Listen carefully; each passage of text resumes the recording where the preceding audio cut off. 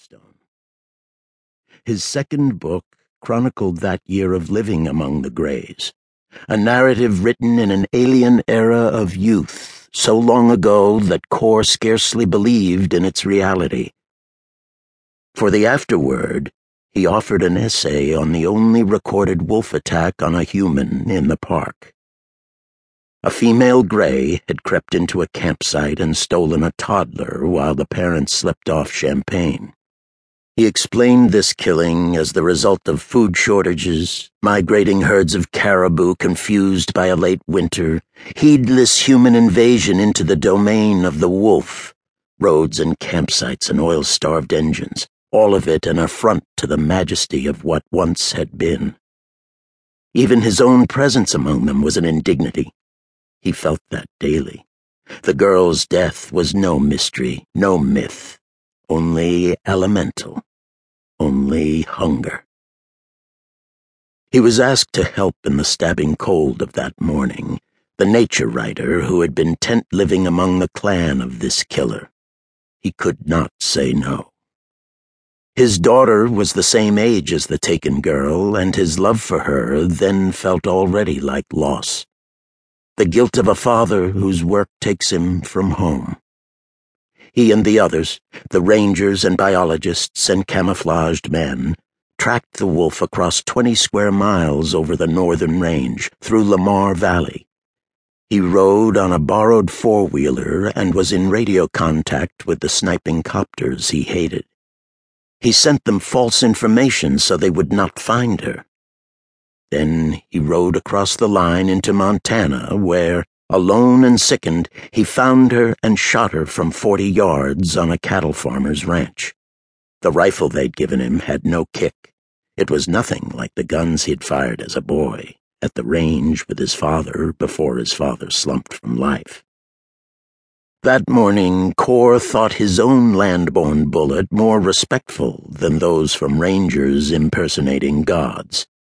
Through the scope, he could see the wolf's white muzzle still sprayed pink with the child's innards.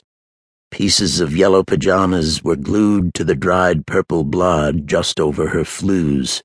Her eyes were golden, not the glow of red or green as in picture book terror wolves, but a dullish, perversely dignified human gold.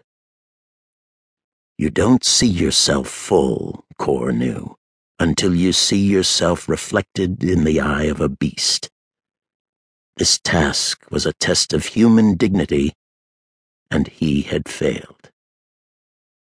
No one can deceive the eyes of a wolf. They always know. And in this way he came to know her, too.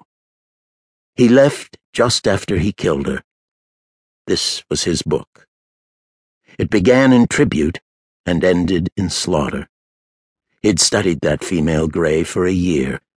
He'd named her the name of his daughter. Examiners found much of the girl mashed inside the digestive tract. "A goddamn murderer," the dead child's parents said of the wolf that robbed her. "A goddamn demon." But Core knew otherwise.